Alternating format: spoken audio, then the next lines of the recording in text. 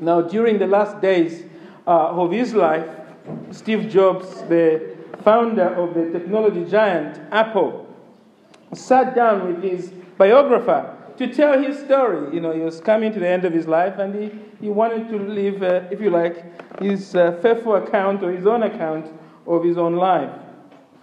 He was losing the battle with cancer. So his biographer wanted to know Steve Jobs' thoughts on the afterlife. What do you think about life after death? Steve said to him, well, I am 50-50 on believing in God. For most of my life, I have felt that there must be more, something more to our existence than meets the eye. I would like to think that something survives after you die. It is strange to think that I've accumulated all of this experience and a little bit of wisdom along the way, and then it just goes away. As I thought about Steve Jobs' words, they reminded me that there is something in all of us, even the very rich, that longs and desires for permanency, meaning, connection to something greater. We look at our lives and we wish there was something more to us. We are longing for meaning, purpose. We want our lives to matter, to have a hope for the future. All of us are like that. And the Bible says this longing for something that gives us meaning in our lives is actually a longing for, not for something, but for someone. The God who created us. We are really longing for a person, not things. You see, God created us to find meaning and purpose in Him. But we evicted God, didn't we, from our lives in the Garden of Eden. And so now we have been left with what the televangelists are always keen to remind us. We have been left, which is true, we have been left with a God-shaped hole in our lives. We are yearning to fill that void through, of course, many things we do. And indeed, life itself really is as such as trying to fill that God-shaped void in many ways. But the sensational good news of Jesus, of the Bible really, is that we don't have to do this on our own. God has reached out to us again. He has come to give us meaning, purpose, connection to Himself through the cross of Jesus, and ultimately through His Spirit living in us. That echoes those words that Jesus says, isn't it? Because I live, you shall also live. Because the Holy Spirit Himself lives in us. And we've been resurrected with Christ if we're trusting in Him. We can find meaning, purpose. We can share, as Peter says, in the divine life now. We no longer need to be alone. We can truly find belonging in God. But the sad reality, of course, is that the attitude of many of us, even those of us who have come to faith in Jesus, who claim we believe in Jesus, is actually no different from Steve Jobs. Right? Instead of a wholehearted trust in Jesus, even though we say we are 100% with Jesus, many of us live 50-50. Half-hearted trust in Jesus. That's the reality. So my goal briefly this morning is just to encourage all of us here, young and old, to encourage us to have full trust in Jesus, not 50-50. And we'll do this as we continue exploring the book of Mark. As you know, for those of you who have been with us, the book of Mark is one of the 4 eyewitness accounts of the life and death and resurrection of Jesus. And we've been going through this verse by verse. Today we are in Mark chapter 8. Verse 13 to verse 21. Just turn with me there. You remember just before we look at this that last Sunday, where did we leave Jesus? We left Jesus facing opposition at Dalmanutha. That was Sunday evening. We said that was on the western side of the Sea of Galilee, somewhere perhaps near Gennesaret. And you remember that Jesus, these Pharisees came to Jesus, didn't they? They tried to trap Jesus by demanding a sign from Him. And Jesus just gave them the best put down I've ever seen. He just told them flatly, no sign will be given to you. And He got up, left, went into the boat. That's what we read in verse 13, isn't it? And he left them. Look at that, Mark 8, verse 13. And he left them, got into the boat again, and went to the other side. Now, while they are on the other side, while they're living now in the boat, an interesting conversation takes place, actually, while they're on the boat, between Jesus and the disciples. And this conversation is, when I was looking at this, I thought there are two sermons here, so we're just going to abbreviate it and look at one dimension of it. But there are three essential lessons, I think, that we can summarize this profound conversation. And I think it's one in which you need to spend time to read this passage again, because we can never do, of course, justice to it. But especially to any part of Scripture, we can't really do justice to it. But especially this passage, there's so much for us to learn here. I just want to briefly scan three lessons, but I really do encourage you to go home and study it for yourself. There are three things. The first thing is, this passage, first of all, teaches us we are not enough. We might say, the world is not enough, but we ourselves are not enough.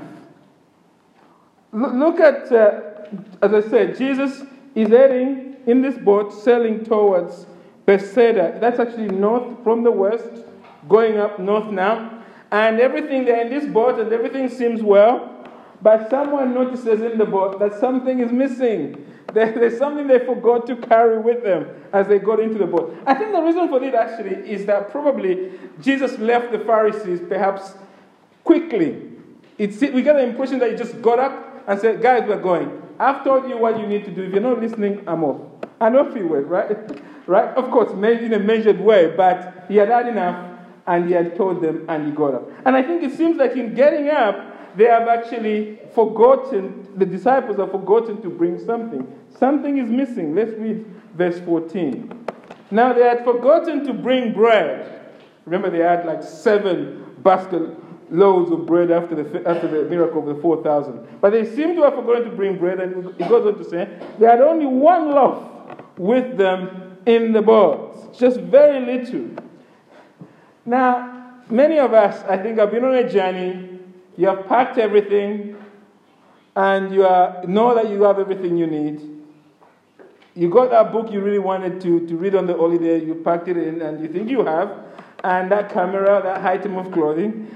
But when you get to the other side, it turns out you only thought you had packed something. You didn't actually pack everything you thought, something you really needed.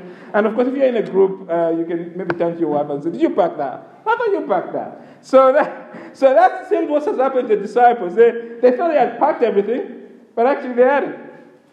And they had left behind bread that they must have had, I guess, from the leftovers, or perhaps just something that they bought, depending on how long Jesus had been at Dalmanutha. They had some bread, but they left the bread behind. Now, in ancient Israel, bread is the knife and fork of every meal. Every meal must always be served with bread. You can't eat anything in ancient Israel without bread. So even though for us, bread is something like, what's the big deal? You've left bread behind. We can go to Morrison's and Sainsbury's. Well, that's not the case for them, right? They can do without it. And there's definitely no shopping mall that they can easily just walk in and get bread from there. So they are really worried about them. They're really worried about the bread. It's priceless to them. And it seems lacking this bread, lacking food essentially now, is worrying them a bit. We know that because when Jesus says something in verse 15, they totally do not even get what Jesus is on about. They're still thinking about the bread. Let's read verse 15 to verse 16. And he cautioned them, saying, watch out, beware of the leaven of the Pharisees and the leaven of Herod. And they began discussing with one another the fact that they had no bread. It's like when we are guilty about something we've done, right? Or something we shouldn't have done. And then another person mentions something sort of related to what has happened, right? And you immediately think that person is attacking you, right? That happens to all of us. When in fact, they're only mentioning that point tangentially. They're not going on about your issue. They just mention, but because it's in your mind, you now think it's about you. That's what's happening to the disciples here. Jesus mentions the leaven or yeast, right? And they think, bread. Oh, he must really be annoyed perhaps that we left the bread. And he must be really concerned that we've done this thing. But of course, that's not what Jesus is talking about. He's warning them in verse 15 not to allow the cares of life to destroy their hearts. And we will come back to that later. That is essentially what he's warning them. But the point I want us to see just now is that the disciples, their preoccupation is about the cares of this world. And they're living out a truth that all of us know but don't always admit, isn't it? We are finite human beings. They have found out that they have a bad memory. And instead of just accepting it, it's concerning them, right? But they need to realize a truth that all of us need to realize, I think, that we are finite human beings. We are not enough. The other day, I was trying to pull outside my daughter's primary school, right? We were picking her up and I was trying to pull out, in the car. I'd parked and I was trying to pull out. And all of a sudden, I had looked very well that day that, everything was, the coast was clear. There was no cars coming. I looked in fact twice, right? But immediately I pulled out. A car immediately came, quite a lot, right? And it was very, very close. And of course I was carrying, Eunice was, and Abigail at the back. And I was quite worried, shaken by all of that. It was a very close, it was nearly a major accident. It would have been. Now, I'd love to say it was the other driver's fault. I'd love to say, the devil was driving the other car, right? That's what I would love to say. But in fact, that's not true at all. I made a major error in my driving. I made a serious error. And it was, I think, my fault. But on the other hand, I was just being human. I had looked twice, right? And my humanity failed me at that point. And as I think about that, I'm thinking to myself, all of us face many situations like that in life, where our humanity just lets us down. None of us are perfect and powerful enough to look after ourselves in every situation. And I think we need to let that truth sink in, because we know this truth, but we forget it. And this is the reason I think many of us find ourselves worrying. It is, after that happened, I was still thinking about it for an hour or so. What would have happened? I was not willing to accept that I'm just in God's care, actually. And the truth of the matter is that could happen any time, right? We forget that we are not enough. And I think this is one of the reasons that we are like that, is that we live in a society that doesn't remind us enough of our fragility, our finitude, our fallenness as human beings. We are told you are the center of the universe. You have limitless potential. The adverts are screaming at that like that. We tell our children, you can be anything you ever want to be in life. But as parents, of course, we know that because we've tried to be anything. Right? We haven't been anything we've ever wanted to be. But we tell our children that, don't we? We sometimes remind people in our lives, you don't need anyone else. You can do it on your own. And you know what? Many people hear that and they believe it. And what happens is that when they fail to live up to such high expectations of themselves, what happens? They come crashing down. As I thought about this issue, I thought this is perhaps one of the reasons why, as a society now, as we have become more, I am the center, me and my rights, of course, it is no surprise that is being paralleled by an epidemic, of course, in mental breakdowns and mental health issues. People are being promised so much, and they are finding that life can't deliver all of that. And of course, they break down. I think it is also one of the reasons that suicide rates among young people is at an historical high. Among young people. It is the highest it's ever been. It's just rising like that among young people. Why? Because there's no room for failure in our society anymore. Many of our young people are growing without a realistic perspective on life. And I think as parents, of course, meeting this family service, we need to think about that. How are we reminding our children that they're human? They can fail. But when they do fail, Jesus is always there to lift them up, as it were. Are we reminding them that they are not enough? What they need is Jesus, the man, the God for all situations. And that's the second truth we learn here, isn't it? That we learn that we need to stop relying on ourselves and we need to look to the one who is enough, the Lord Jesus. That's the second truth. So Mark 8 there, Mark chapter 8, verse 17 to 18 particularly makes this point. Let's rejoin the disciples, as we said there. The disciples do not get what Jesus is on about in verse 15 there, in Mark chapter 8. They think he's talking about the bread, like they are talking about the bread. So Jesus, to correct their thinking, fires off, if you like, some bullets of questions at them. He wants to show them that his main concern is their hearts, not the bread they're missing. Let's read verse 17. Verse 16 says, and they began discussing with one another the fact that they had no bread. Verse 17. And Jesus, aware of this, said to them, why are you discussing the fact that you have no bread? Do you not yet perceive or understand? Are your hearts hardened? Having eyes, do you not see? And having ears, do you not hear? And do you not remember? He's just firing questions at them. The last question is really revealing, isn't it? Do you not remember? What have they forgotten? Well, as Brother Michael noted there, they've forgotten who Jesus really is. As he noted as he was reading. It is not the bread they have forgotten, but the one who created the bread. They have forgotten the one who performed the miracle of the bread, of feeding the 5,000 and the 4,000. That's what Jesus reminds them. Look at verse 19 to verse 21. Jesus says, wants to jog their memory. When I broke the 5 loaves of the 5,000, how many baskets full of broken pieces did you take up? They said to him, 12.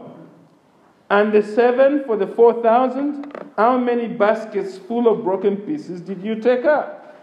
And they said to him, 7. And he said to them, do you not understand? Now, we've gone through these miracles, and so we're not going to go through them again. But we understand the question Jesus is asking is, you've seen this, you've sat under sermons, you've heard about Jesus. Do you still not get it? You see, the big issue is not that you forgot the bread, Jesus is saying. The issue is that you forgot me, the bread of life. The disciples know that Jesus is with them in the boat, but somehow they still do not fully appreciate that this person, Jesus, is God among them. They do not understand that Jesus did the feeding of those 4,000 and 5,000 to show them that two things, isn't it, we learned? To show them that he's the perfect provider. He fed the 5,000. Only small packed lunches were left, so to speak. 12 of them, food for the journey, perfect provision. And we learned last week that he did the miracle of the 4,000 and left those spiruses, we call them, because in the original language, isn't it? Big buckets, if you like, man-sized baskets, right? 7 of them, to show that it's not that he gets his maths wrong, no. To show that he's an abundant provider. He not only provides perfectly, he's able to provide more than we need. So Jesus is reminding them of this. I'm the perfect and abundant provider. And this is the truth we need to understand and take to heart, isn't it? Because we may look at these disciples. As I read it, I thought, my first impression was like, how can they forget, right? But then I realized that we're all guilty of forgetting. We need to understand that Jesus is enough for all situations because Jesus is God dressed in the rags of human flesh.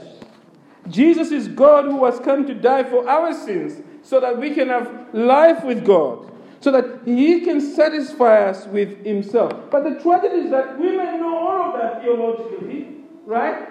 But in moments of life, we may still forget to look to Jesus as our provider, our all-sufficient provider.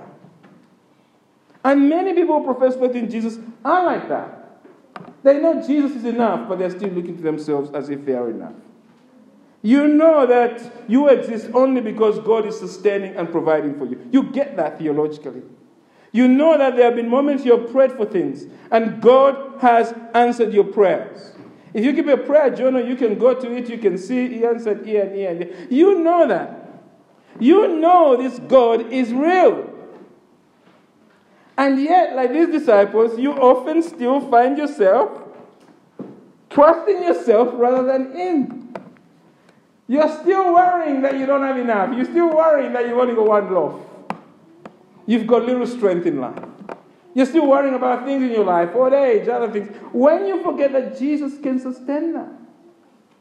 You're still forgetting that Jesus gave you your children, yet you worry constantly about your children.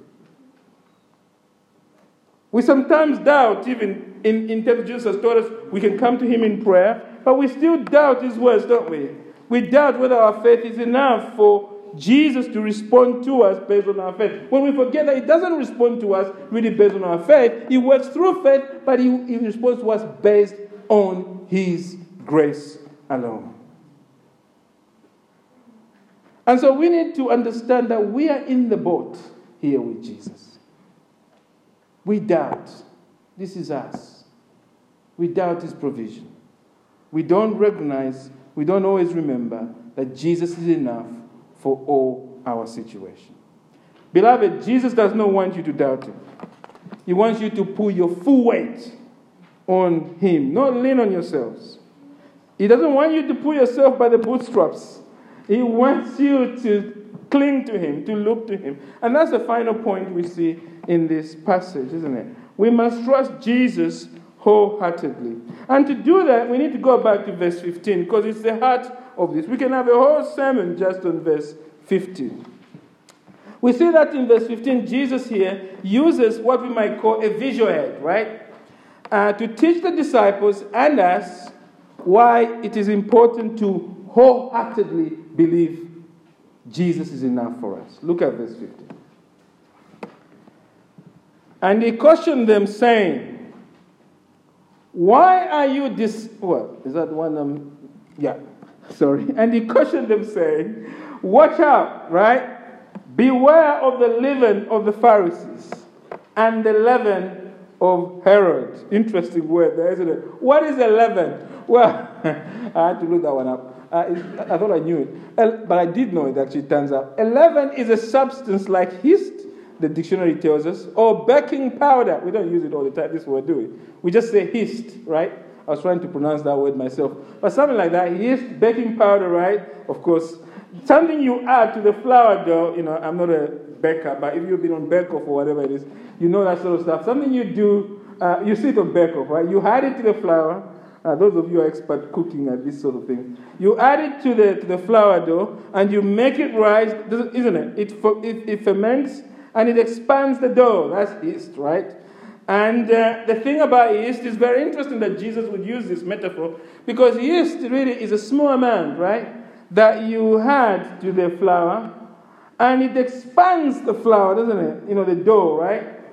And it infects, if you like, the whole batch of the bread dough, expanding its size.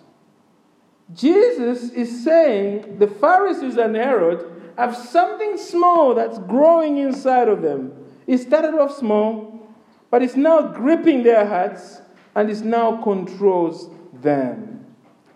Think of the mustard seed we looked at, but this is a similar metaphor. The mustard seed is a positive metaphor, but Jesus is using the yeast here as a negative metaphor. Something that has the same effects like a mustard seed, but actually it's just doing bad, right? Now, we have to ask ourselves, that we come to this passage, it's exercised many minds that have looked at this, those who are paid to do such jobs of writing commentaries. Some of them have looked at it and have pondered, what does Jesus mean by this? But actually, it is good we are going through the Bible verse by verse, because we've met Herod, we've met the Pharisees, and actually the question we have to ask ourselves is that when we think about Herod, who we met in chapter 6, and the Pharisees we've been meeting since chapter 1, I think, we simply have to, or chapter 1 or chapter 2 of Mark, we just have to ask ourselves, what have we seen in the Pharisees and Herod in Mark so far that is common about them? And there are many things actually that are common about them. But one of the things I think that strike me is that they are both refused to believe the good news of Jesus. Herod heard the truth from John the Baptist that he must repent and show his repentance by getting rid of Herodias, so to speak. And for a while he liked what John was saying, but he was awakened to the truth, you might say, but he never truly repented. And so when pressure increased on him from his wife, he ended up killing John the Baptist. But the effect of killing John the Baptist meant that when Herod now heard Jesus was coming, you remember that, he was actually full of guilt, and he was worried that John had risen from the dead. He says, John, whom I beheaded, has risen. And so we learned in the sermon, one of the sermons that we looked at, you can find it online, we learned in one lesson from Herod, isn't it, that what happened to Herod is that his sin had blinded him from seeing Jesus. The guilt, the unbelief had grown and grown in Herod, and it had quenched any possibility of repentance. We might say Herod really perhaps is the third soil in the parable of the sower, if you're looking at Mark chapter 4. Where there's some growth that takes place, but the thorns grow and they choke the word. Unbelief was choked in Herod. And eventually what will happen to Herod is that he will have a hand in killing Jesus. That's important. The same thing is happening to the Pharisees, isn't it? They are hearing the good news of Jesus. They are experts. They have seen Jesus perform amazing miracles. And yet they are refusing to bow their knees. They have already concluded that Jesus is actually demon-possessed. We saw that in Mark chapter 3. They have been waiting for God, and when God shows up, they don't like him. Unbelief has taken place. The yeast of unbelief is what's common to both of them. And it's affecting the parts of their heart. And the Pharisees themselves will soon kill Jesus. Another parallel there, isn't it? They will have a hand in killing Jesus, whom they are meant to worship. So, Jesus really here is saying to them that be wary, right? Beware that there's no root of unbelief that grows in you and gives such fruit towards the end that eventually you just are not, you prove that you are never genuinely converted. Jesus is warning them, you cannot be half-hearted about me. You either believe I'm all that you need, or you are truly not standing with me. Either you have Jesus 100% or you don't. But he's warning us that there may be something in the middle there, right, where we are awakened to the things of truth, like Herod was. We know some of the truth as the Pharisees did, but yet that actually is mixed in with unbelief that in the end proves that we're never converted. Again, the third soil, perhaps even the second soil, is what's pointing. We may be like that rather than the fourth good soil that truly believes. We may think we are okay. This is the other point. The yeast reminds us that we may think we are okay, but when you put yeast in, you can't see it. It's mixed in with the flour, isn't it? We can't actually isolate unbelief, if you like, from what may be going on in our lives. We may think we are okay, and only discover until it's too late that actually we've been infected with deep unbelief.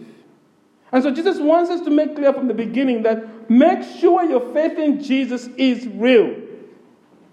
And Jesus is not saying here that somehow you may have true faith in Jesus and eventually you start unbelieving and then you end up like that. No, that's not what he said.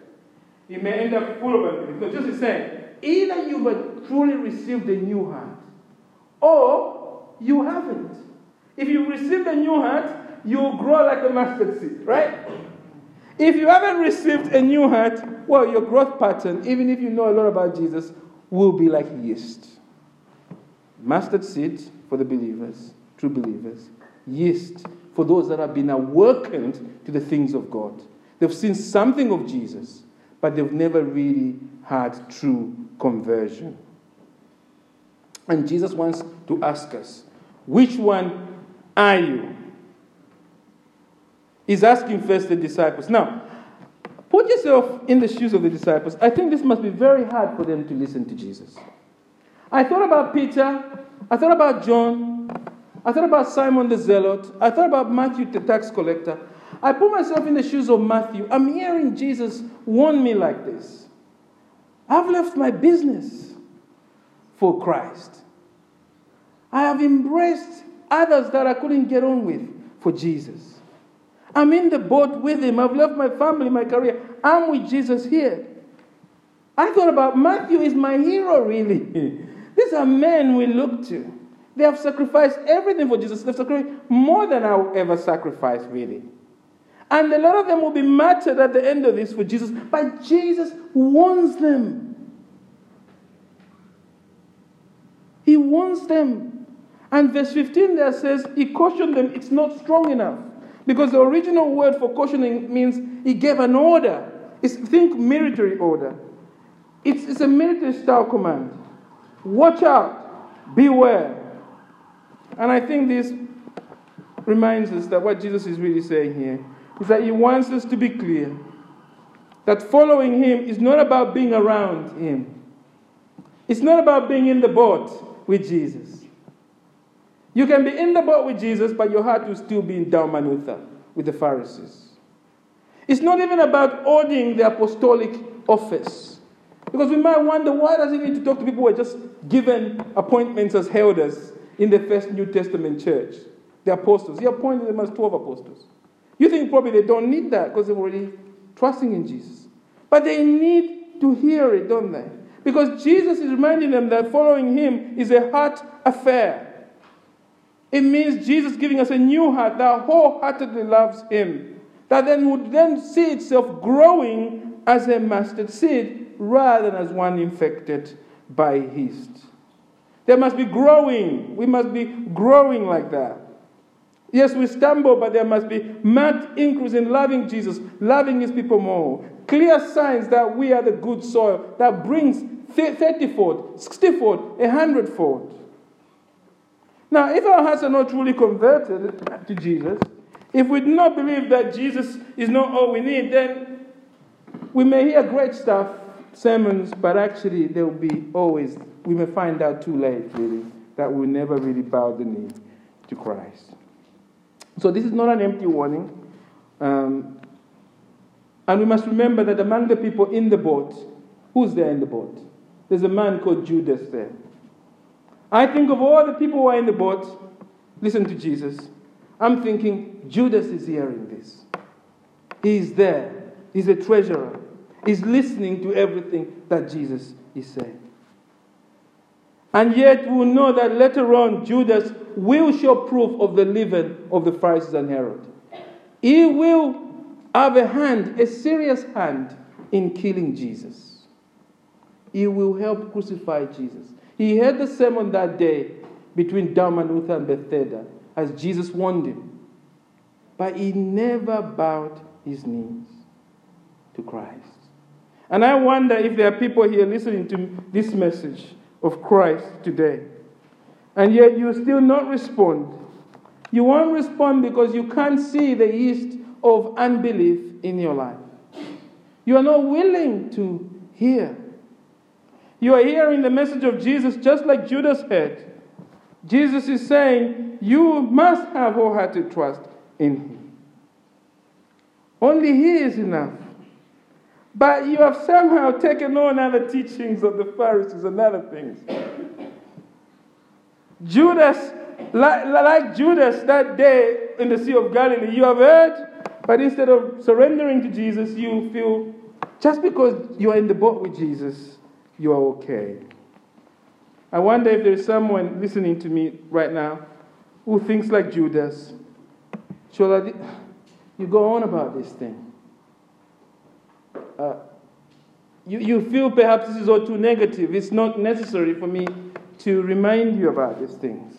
Well, why can't you be more positive? Well, we're going through the Bible verse by verse. But the point is that the Lord Jesus himself at this point is deeply negative about what he's looking at as he looks out. He's warning them as a father. And that's a positive thing. We want to be one that make your election and calling sure, as Peter says. I wonder if there's someone here who says, I'm all right because I regularly attend church. I'm all right because I know the catechisms. I'm all right because I'm very gifted and I can preach. I'm all right because I'm married to a very godly man. I'm all right because I said the sinner's prayer. I'm all right because I've seen God work powerfully sometimes through my life, as Judas did. I think salvation, beloved, must be in the present tense. Not have you turned to Christ, but are you in Christ now? Does Jesus have your heart now? Do you have His? And secondly, are you growing? This is vital. Is there growth in true surrender to Christ? Because that's the question. And as I said, we could have 2 sermons. But that is the question, isn't it? And therefore, the takeaway for us this morning from this rather, we might say, difficult passage is to use verse 17 to verse 19 all the way to verse 21 and ask ourselves these questions that are there. Am I increasingly preoccupied with things of this world, or am I preoccupied with things of God? Jesus asked, why are you discussing the fact that you have no bread? Are you dwelling on earthly things, or are you increasingly dwelling on things of God? That's the question. Do you not yet perceive or understand? Ask yourself, are you growing in seeing the beauty of Christ, in loving His word, longing to sit under His feet, desiring more and more to think of Jesus? Because if you're not, then you are spiritually deaf. If Jesus is not more and more beautiful to you, then you are actually perhaps already spiritually blind. Are your hearts hardened? I would suggest that we ask ourselves that question. We get another brother or sister in the church. Ask another sister, if you're a sister, look at my life. What do you make of the way I live? Because these are eternal issues. We cannot afford to have people, not our mom, not our dad, or someone. We can't afford to have another person in the life of the church and connected to us who can give us objective assessment whether we are truly standing in the faith. Not our wives.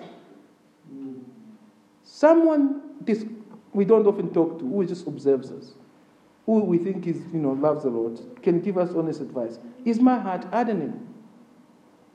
And of course, we must ask ourselves question 18. Do you not remember? How much are we remembering the glories of Christ? Are we growing in dwelling on these things? If we ask these questions honestly, we can come to Him. And if we know that after examining ourselves, we are not truly standing in the faith, then we must come in true repentance and ask God to give us a new heart that loves Him, a new heart that longs to know Him more and more. And God will do that. Because the same Jesus in the boat here is the same Jesus who would die on Golgotha. If we know anything about the opposition Jesus is facing, is that it is not by accident. He has allowed Judas to be there. He has allowed Herod to behave this way. He has allowed the Pharisees to do that. Why? Because Jesus is on a mission to die for our sins, to bring us to Himself. So do not be afraid of these things, of examining yourself. Because our Savior is fully sufficient. If we find that we are not standing in the faith, if we find that we are growing cold, you have in Christ a whole and perfect, sufficient Savior. He will work in your life. He will renew you. And if it's a new heart you need, He will give you one. It's never too late. Well, it might be. We'll find out for others. But when we repent, it's never too late. Indeed, the Bible says, the first shall be last, and the last shall be first. We are never too old enough to examine ourselves.